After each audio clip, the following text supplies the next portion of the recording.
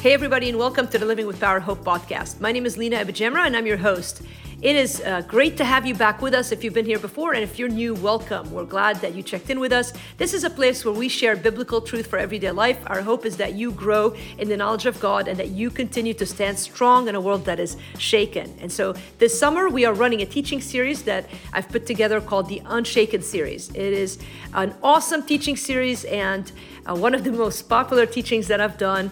It focuses each week on a different Bible character, man or woman, that has stood strong in faith no matter the difficult circumstances they were in. I know that you're going to find hope and healing with each of the weeks that we'll cover a different episode. And so if you want to know more about our ministry, check out livingwithpower.org. And by the way, when you land on our page, check out our speaking page.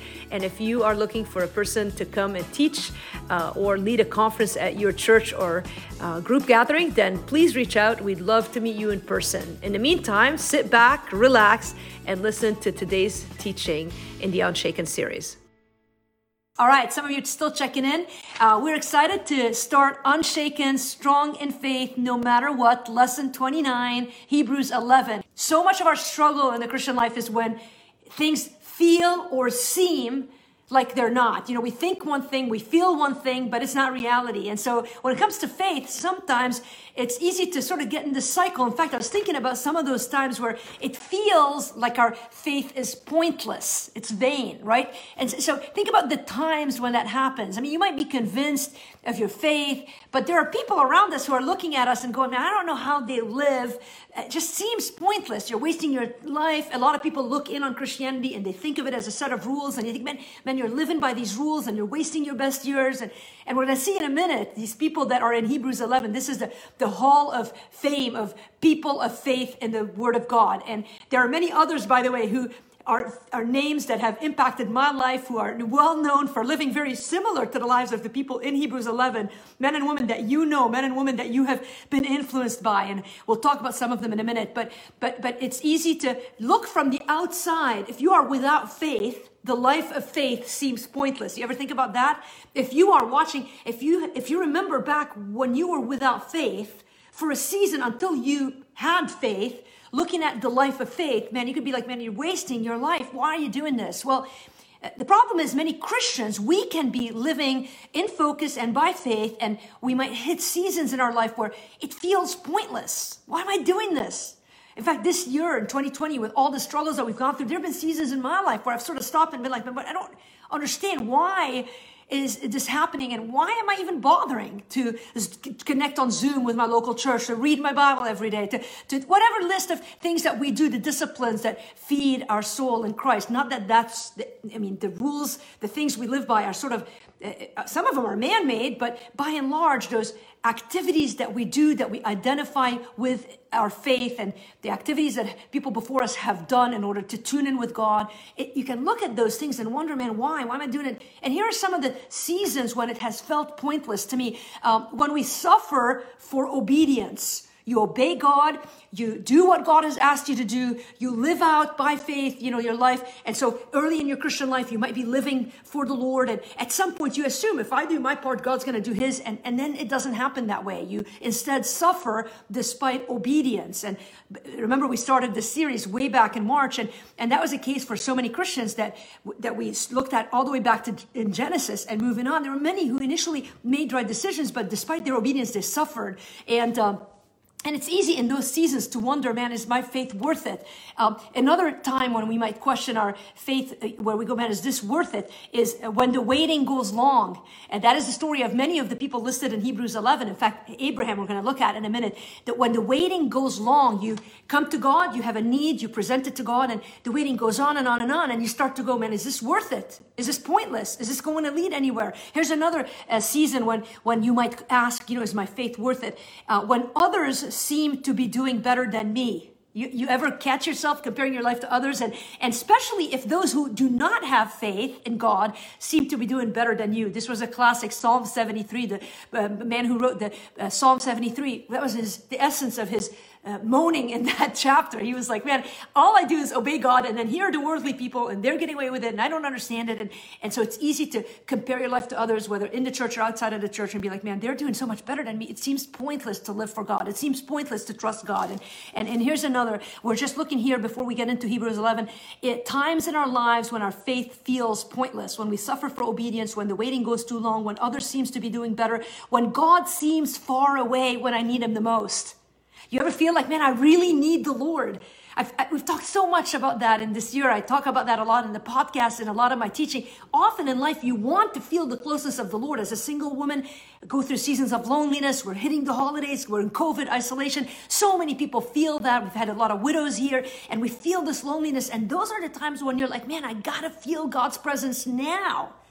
And listen, by faith, this is the chapter tonight, it's by faith, but it's so easy for Satan to come in and to question, man, is this worth it? Is my faith worth it? Because I don't feel God's presence. And those are seasons when that pointlessness, when that vain, am I really wasting my life here? And you start to question. Or here's the last one I jotted down, when our faith feels pointless, when we try and we fail. You ever try to live for God, try to overcome sin, and whether you're doing it in the flesh or not, you might be doing it, you might be thinking you're doing it in the spirit, and you keep failing, and you're like, man, I don't know if this is worth it. And Satan loves to come into our lives and to remind us of our failure and to condemn us by the things that we've done. And listen, there is freedom in Christ, and the examples that we see in Hebrews 11 were not perfect, but they lived by faith. And a reminder again, as we've looked into the stories of men and women before us who were never perfect. The only person who is perfect is Jesus. And yet God uses them in Hebrews 11 as examples of people whose lives were lived by faith. In fact, Hebrews 11 starts with, now faith is the substance of things hoped for. Faith is what you hope for. So it hasn't happened yet. And we're going to see that theme in Hebrews 11. So faith is this assurance of things hoped for, the conviction of things not seen. So there's an assurance, there's a conviction, it hasn't happened yet. So there's a gap between what we know is going to happen and what is now. That's where faith steps in. For by it, the people of old received their commendation. By faith, we understand that the universe was created by the word of God, so that what is seen was not made out of things that are visible. The story of God is a story of faith. You go back to Genesis chapter 1 and how God created the world. And no wonder people today in 2020 still argue about the merits of Genesis 1. I believe in a young earth. I believe that God created the world in 6 days and then he rested on the seventh.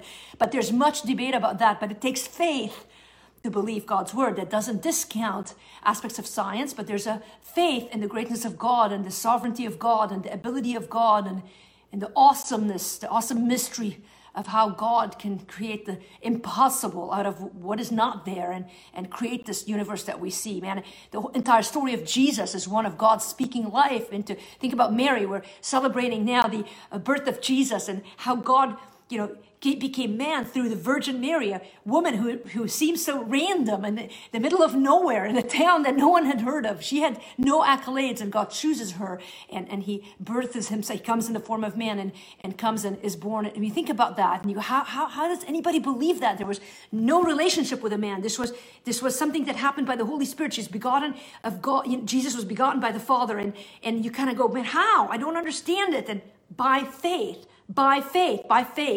And if you don't have faith, it's easy to be like, man, you're wasting your efforts. But we see these men and women, and now this chapter goes through in a book. By the way, the book of Hebrews, unknown author, the theories, a lot of people, the pastor I grew up under his leadership thought that Paul wrote it. He was convinced of that. I don't know who wrote Hebrews. There's a lot of theories. Some people think maybe Barnabas, maybe Luke, maybe Apollos, maybe, I don't know. All this to say, it's an incredible book in the Bible. It is incredible.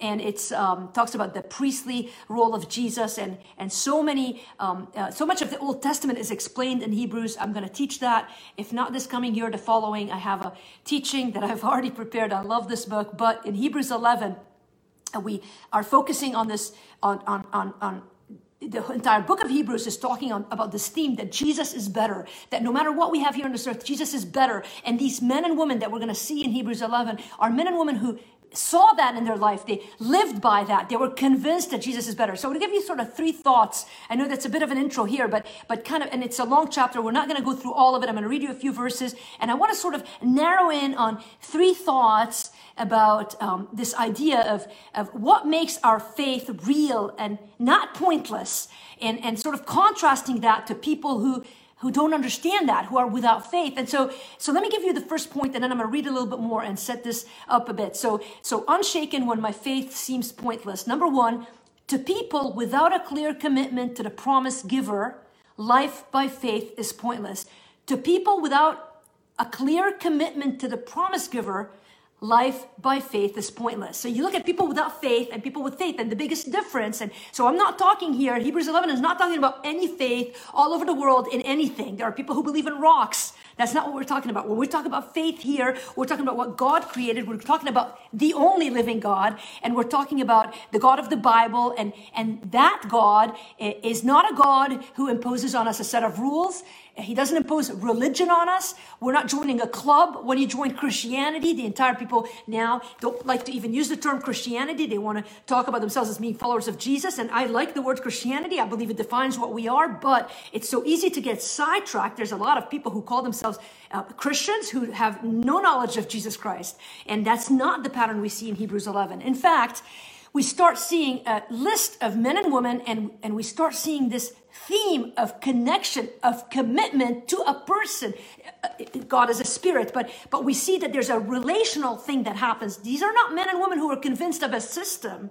These are men and women who had a clear commitment to the living God, even back in the Old Testament. In fact, by the way, Adam and Eve, though they're not listed here in the Hall of Faith, their son Abel is listed in the first example, verse 4. By faith, Abel offered to God a more acceptable sacrifice than Cain. How did Abel know what an acceptable sacrifice was? Because his parents. His parents had a real relationship with the living God, and of course they blew it for all of us. But God still redeemed them by of course He dressed them in the skins. You can go back to lesson 1, I think that was, and read the story of Adam and Eve, but they taught their sons how to offer a right sacrifice to God. And so Abel did. But then we move from Abel's story to verse 5. By faith, Enoch was taken up so that he should not see death. And he was not found. Why? Why wasn't he found? Because God had taken him. But you find out more about Enoch. Now, before he was taken, he was commended as having pleased God. And so in the Old Testament, in Genesis, when it talks about Enoch, it talks about Enoch walked with God. So there was a relational commitment Enoch had to God. Abel was committed to God. He offered the right sacrifice. And then you get into Noah. Verse 6, and without faith, it is impossible to please him. For whoever would draw near to God must believe that he exists and that he rewards those who seek him. One of the greatest verses of scripture. You got to memorize this verse, verse 6, Hebrews 11:6. It says, without faith, it is impossible to please God. And so we're not talking about faith in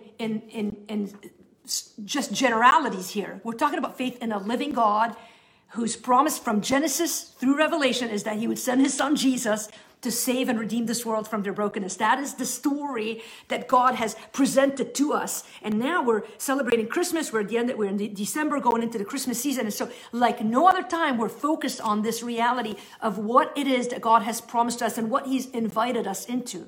And it is a commitment to God. So we're not in it to get things from God. We're in it for God himself. So if you want the promise, so, for instance, we're going to start looking into the verses. Noah, by faith, Noah being warned by God concerning events as yet unseen, in reverent fear constructed an ark for the saving of his household. By this he condemned the world and became an heir of righteousness that comes by faith. And then we read about, of course, our forefather Abraham. By faith, Abraham obeyed when he was called to go out to a place that he was about to receive as an inheritance. And he went out not knowing where he was going. These are all men and women. There are women that come on later, Sarah and on. But these are people that we've studied already. And we've seen their lives. And the commitment that these people had to God was not simply awaiting what God would do for them, but a hunger for God himself. So, to people without a clear commitment to the promise giver, life by faith is pointless. It makes no sense outside of the living God. It makes no sense because when you hit those seasons where you suffer for your obedience, where waiting goes too long, where others seem to be doing better, where God seems far away, the problem, those feelings that we feel in those seasons usually are aggravated when what we want becomes greater than who God is. And if you want the promise more than you want the promise giver, you'll find yourself living in constant disappointment. And one of the reasons we struggle with faith, really making this very practical, maybe you started off, remember when you first came to Jesus, you understood this commitment because you had an encounter with the Lord. Everyone who gives their life to Jesus, there comes a moment of awareness that God sent his son to die for my sin. And he did this because I could not save myself and because I'm desperate for a savior. And there's a connection that happens. There's an awareness, a humility that says, I cannot save myself. I need you, Lord. And there's a fire in our heart for him. But then we hit those seasons where we come to God with an agenda or an expectation. And when we want things from the promise giver more than we want him, without faith, it is impossible to please God. For he who comes to God must believe that he is, and that he's a rewarder of those who diligently seek him. How does he reward us? With himself. Now, does he give us promises and does he answer promises? Yes. But if you want the promise more than you want the promise giver, you will find yourself constantly living in disappointment. If you hang on to the promise tighter than you hang on to the promise giver, you will find yourself exhausted. This is the story of 2020. If you are at the end of 2020 just depleted because you're like, man, when will this end? The entire focus of our year here, as we've talked about Unshaken, is this twist, this change in our perspective. We don't want to hold on. The promise, God gives us promises to remind us of what is to come. But our hope between now and then is him. He fills us. We have a relationship with him so that though the world may disappear, we still have our feet planted on the solid rock of Jesus. And so as you go through Hebrews 11, again, it's a long chapter. You can read it later. I hope you've read it coming into this. That was the secret for faith for every one of those people. Abraham waited for his son. Noah built an ark. There was not one person who came in the ark outside of his family. How did he endure? How did Abel, how did go down? Sarah, Jacob, Joseph, Moses. How did they do it? Because they had a clear commitment.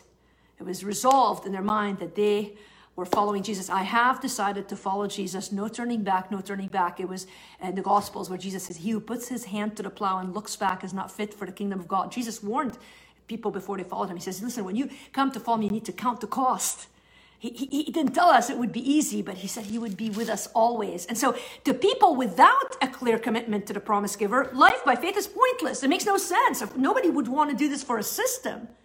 But may I remind you tonight, if you have been wavering, if you have been disappointed, if you have been exhausted, perhaps part of the problem is that you are putting too much weight on what it is you want God to provide instead of hanging on to the Lord himself. And may I remind you again that like Peter who stepped out of the boat, when you start sinking and you don't think you can hang on, the good news is that God's got a hold on you.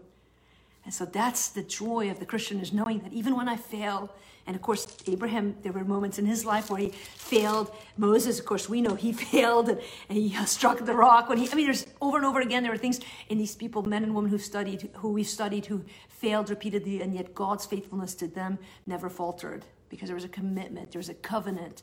The Old Testament and the New Testament language God's language is a language of covenant. God is covenanted to you. And that picture of course, in Abraham's life early on in the dream where God, has him sleep and shows him how there's a sacrifice and God comes through, and it all depends on God. All of it depends on God. And so that's number one. Here's number two. Let's keep going because I want to get into the end of this today too. Here's number two. To people without a clear perspective for a better future, life by faith is pointless. I'm going to read that again. To people without a clear perspective for a better future, life by faith is pointless. All right? Let me explain this a bit and go back to Hebrews 11:1. Faith is the substance of things hoped for. The entire purpose of faith is, when you put your faith in God, it's for things that are to come. And so you go to verse 6, this big verse that I've mentioned. Without faith, it is impossible to please him. For whoever would draw to God must believe, so there's a future thing coming, must believe that he exists and that he rewards those who diligently seek him. Now we read through Abraham, and then he tells us a little bit about Sarah, and then we get to verse 13, all right? And here's what it says. These all died in faith. Listen, we live in faith, but these men and women died in faith. You go, what does that mean? Here it is. Not having received the things promised. This is the pivot for our joy. there's so many reasons for joy in the Christian life, but if you don't catch this, then you're not living like Christians ought to live. And so let me finish these verses. These all died in faith, not having received the things promised, but having seen them and greeted them from afar, and having acknowledged that they were strangers and exiles on the earth. For people who speak thus make it clear that they are seeking a homeland. This is not our homeland. I don't care what side of the elections you were on. This is not our homeland. If you are a follower of Jesus, there is a better world to come. Verse 15, if they had been thinking of that land from which they had gone out, they would have had opportunity to return. But as it is, they desire a better country, that is a heavenly one. Therefore, God is not ashamed to be called their God, for he has prepared for them a city. Okay, if you don't drop hearts and high fives on this thing, I don't know what will excite you. Because if we've ever been in a season, in a year, in a time, in a narrative where we need to be reminded that this is not our home, it is now. Listen, to people without a clear perspective for a better future, life by faith is pointless. Abraham waited. Moses gave up. When you keep reading, Moses gave up life with Pharaoh as a son of the most powerful person on earth. He could have stayed. He gave all of it up. Why? Because he had a vision for something better. He had a clear commitment. These men and women that we're studying in Hebrews 11, they had a commitment to the King of Kings, to the God who created everything. They understood. This was a relationship. A commitment is based on trust. He loves us. We trust him. And then we know there's something better coming. We're living not for what we get here on this earth, but for something bigger and better and gooder. Now we get a taste of it in Christ. It is both now and later. There's the kingdom of God come now in us. Jesus Christ is living in us. And we listen, the truth is we don't see that.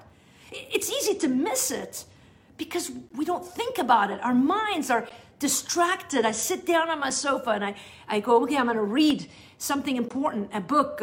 I've got a ton of books, some in my Kindle, some on my table.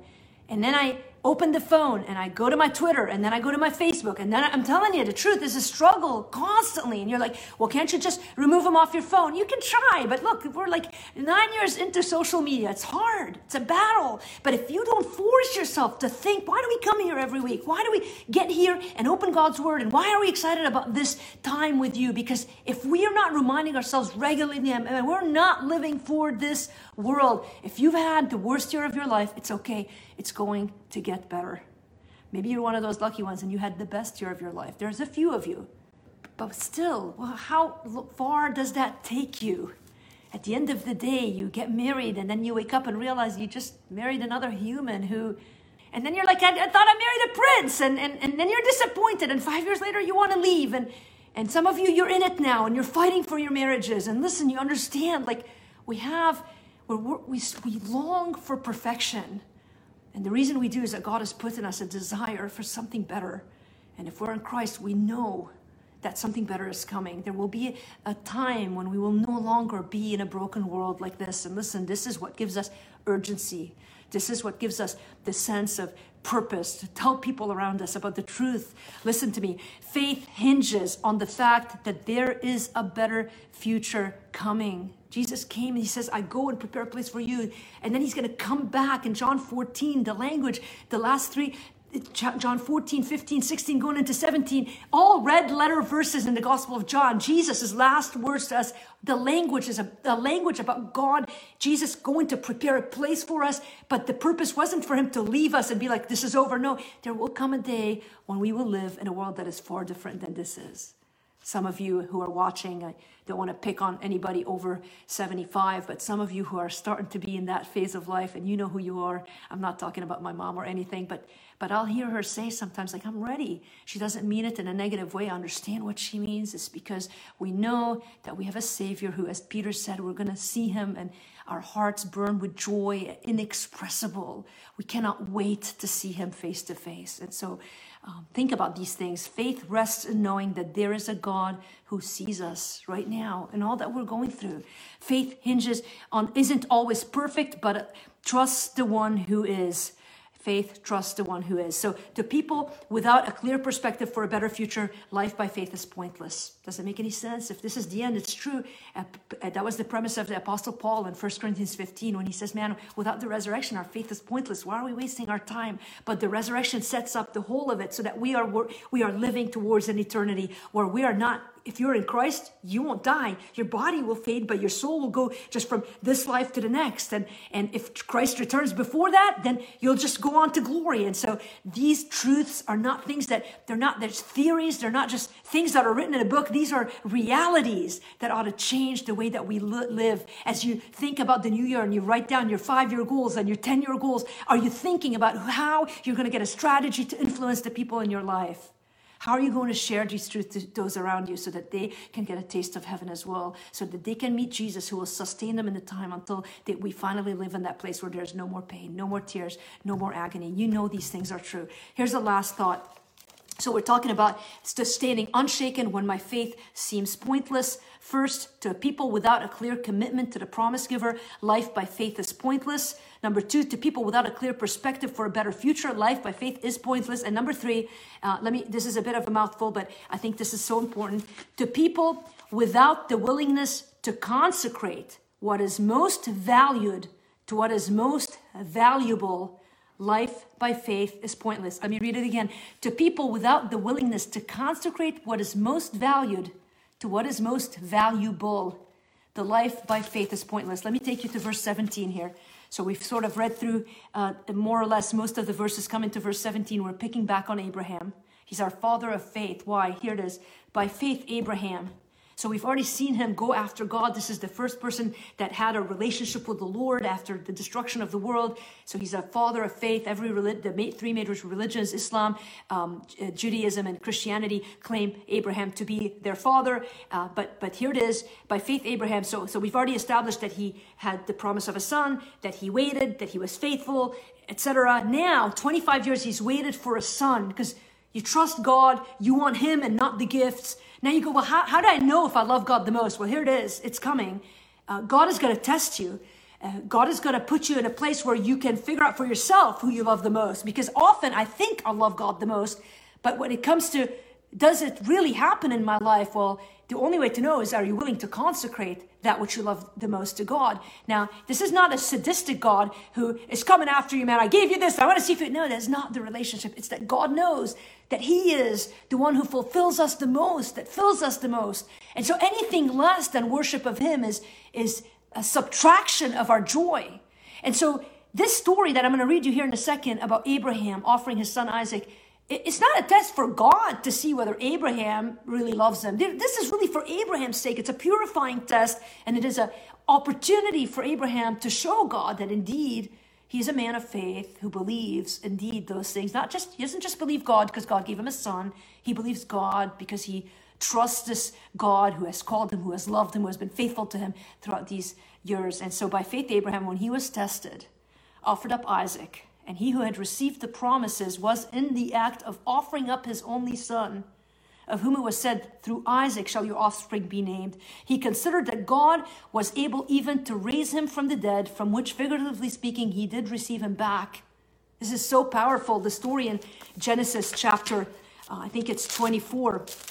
Just to go back for a minute, I had my nephew, it was Genesis 22, I'm sorry. I had Sam over here and we review these stories. He's watched them on Right Now Media. If you've got kids, you got to get Right Now Media. Put him before. If they want to watch TV, let them. But put good, godly stuff. He knows these stories inside out.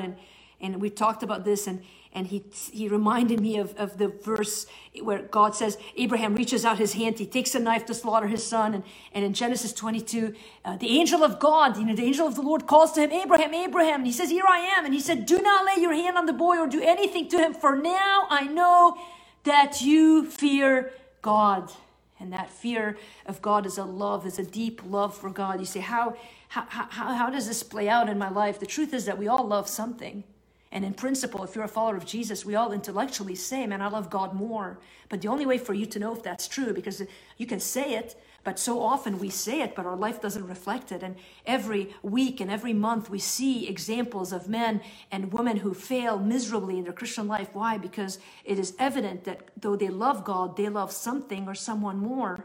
Or maybe it's themselves. They love themselves more. And so I've been thinking a bit about that today. What is it that I love the most? And how can I tell? Is it God who I love the most? And the way that I can, in a sense, prove is what do I do when God puts me to the test? Am I willing to consecrate to him those things that maybe have replaced and the priority in my life? And so I've just been jotting, even that might be a good exercise in your life, even tonight before Bible study. I was just sort of jotting down some of the things in my life that I can't tell what I love the most sometimes. I say I love God, but my life might reflect something else. And so I jotted down some of those things. Success. I love success. I love the ministry, this ministry. I love security, the comfort of security, of having my needs met. You write down these things, reputation, etc. You can write down, maybe for you it's a relationship. I don't know what it is that you love the most, but I found in my life that God will at times put us to the test. And there will be seasons where you won't see fruitfulness. That's how you know. The test to know what you love the most is what happens when things don't go well in your life. What happens when you suffer in your life? How do you respond when the comforts in your life are taken? I've watched high schoolers. We have in our family people who love football. And so I've watched them as they've wrestled with that. And they love God, but they love a sport. And again, it's hard. You're young and they're growing. But listen to me. What happens when that dream of playing football is taken away because of COVID? Well, that's a test. That's a test that reveals who you love the most. Yes, it hurts. Yes, there's mourning if you don't get to do the thing you want to do. If your dreams shatter, if you go through failure, if you lose a job that you needed. Yes, I understand that it hurts. And sometimes the pain is deep and you might have lost forever. Maybe you had a person who died because of a sickness. You can't bring them back, but that is also a reminder, a test. And so in these painful places tonight, are you willing to say, God, I consecrate those things. Think about your life. Let the Holy Spirit search you. And know, man, God, what is it that I'm hanging on to? And you say, what do I need to consecrate to God? The point here is to people without the willingness to consecrate what is most valued in your life. Listen, God will provide a lamb. But are you willing to consecrate what you love the most, what you value the most, to what is most valuable? There's nothing more valuable in your life than Jesus. There's no one that will meet you in your places of need. A song came to mind tonight as I was reflecting before the service, and it's a common song you might know from the old days. I'd rather have Jesus than silver or gold. I'd rather be his than have riches untold. I'd rather have Jesus than houses or land. I'd rather be led by his nail-pierced hand than to be the king of a vast domain or be held in sin's dread sway. I'd rather have Jesus than anything this world affords today. The second verse is just as powerful. I'd rather have Jesus than vain applause. I'd rather be faithful to his dear cause. I'd rather have Jesus than worldwide fame. I'd rather be true to his holy name. Listen, the only way, if you say these words, you might sing them and mean them, the only way you know is when you're put to the test. Sometimes the test comes in ways you expect, and other times it takes you by surprise. Sometimes there's not a moment where it doesn't have to be through a sudden loss. Sometimes it's just the Holy Spirit saying, listen, there's this area in your life that you've grown to love more than you love Jesus. Are you willing tonight to consecrate that back to him? Listen, I jotted down some names that we have in Hebrews 11, amazing list of men and women of faith. Hebrews 12 goes on to say that these are the clouds of witnesses waiting for us. But do you know there's so many modern day men and women? Thought about David Brainerd, who died at 29. He was a missionary, suffered of tuberculosis and died. To the outside, to the person without faith, his life looked like a waste. Oswald Chambers, devotional I've been reading every day since my 20s, died at 39 of a burst appendix. Man, Amy Carmichael had a back injury. She was a missionary in India who saved kids who were offered for sex slavery. She saved them. She was doing such a good work. She falls, has a back injury that leaves her bedridden for 20 years. To the person without faith, these lives seem wasted as she continued to faithfully write about God's goodness and the power of Calvary's love. There's Jim Elliot and others, the 5 other young men with him who went in to share the gospel and shared Jesus Christ with men who had never heard it before, and they were killed by that village. And he was 29 years of age. His wife stayed in that place. Elizabeth Elliot has written some incredible books on suffering. There's a new one that just came out that everybody ought to read. There's others. There's William Borden of Yale at 25. This guy was born in a rich family from Chicago. His dad was so rich, he takes him on a gap year. Basically, they go travel the world after his graduation. This is back in whatever years ago. This isn't recent. And he goes on a trip around the world. He becomes so just convicted by the state of affairs and decides how the poverty, the things that he saw on that trip moved him so much. He wanted to be a missionary. People thought he was going to waste his life. He ends up going to Yale with the plan to be a missionary afterwards. At Yale, he's so burdened by the faithlessness of people there. He starts to meet and pray with someone. A revival ensued at Yale, so that in those 4 years that he was at Yale, he became such a strong spiritual leader. There were over 1,300 young men and women at Yale who would gather and pray regularly. So he feels compelled to go and be a missionary to Muslims in China. And so at 25, on his way to China, he stops in Egypt to learn Arabic. This is William Borden of Yale. You can look up his story. He goes to Egypt, and in that year, as he was studying Arabic, he contracts spinal meningitis and he dies. That is a man who had consecrated his life to the Lord. News of his death came back to the United States. He was well known enough that people were mourning this loss. What a waste. What a waste. And when they found his Bible, the 3 things that were written in his Bible at different times in his life. The first time he had written early in his time at Yale, no reserves. And then after that, right after he graduated from Yale, he had written no retreats. And when they found his body dead and brought him back to the United States, they found his Bible. And underneath no reserves and no retreats, at some point he had written no regrets. Listen to me. You might be walking in faith and thinking, is it worth it? Is it worth it? You need to spend some time in Hebrews 11 tonight. To the person without commitment to Christ, the life by faith is pointless. The good news is that you have been invited into a relationship with Christ tonight. To the person without a clear perspective for a better future, life by faith is pointless. Maybe today you just needed a reminder. The best is yet to come. And to people without the willingness to consecrate what is most valued to the one who is most valuable, listen, are you willing to consecrate that which you love the most for the one who is the most precious? There's nobody watching you. You might be in your room alone right now, and perhaps the Holy Spirit is just asking you, man, will you consecrate that which you think you need? Abraham took his son, raised the knife, and was willing to give him up. Why? Because he trusted that God was faithful to provide, and God did.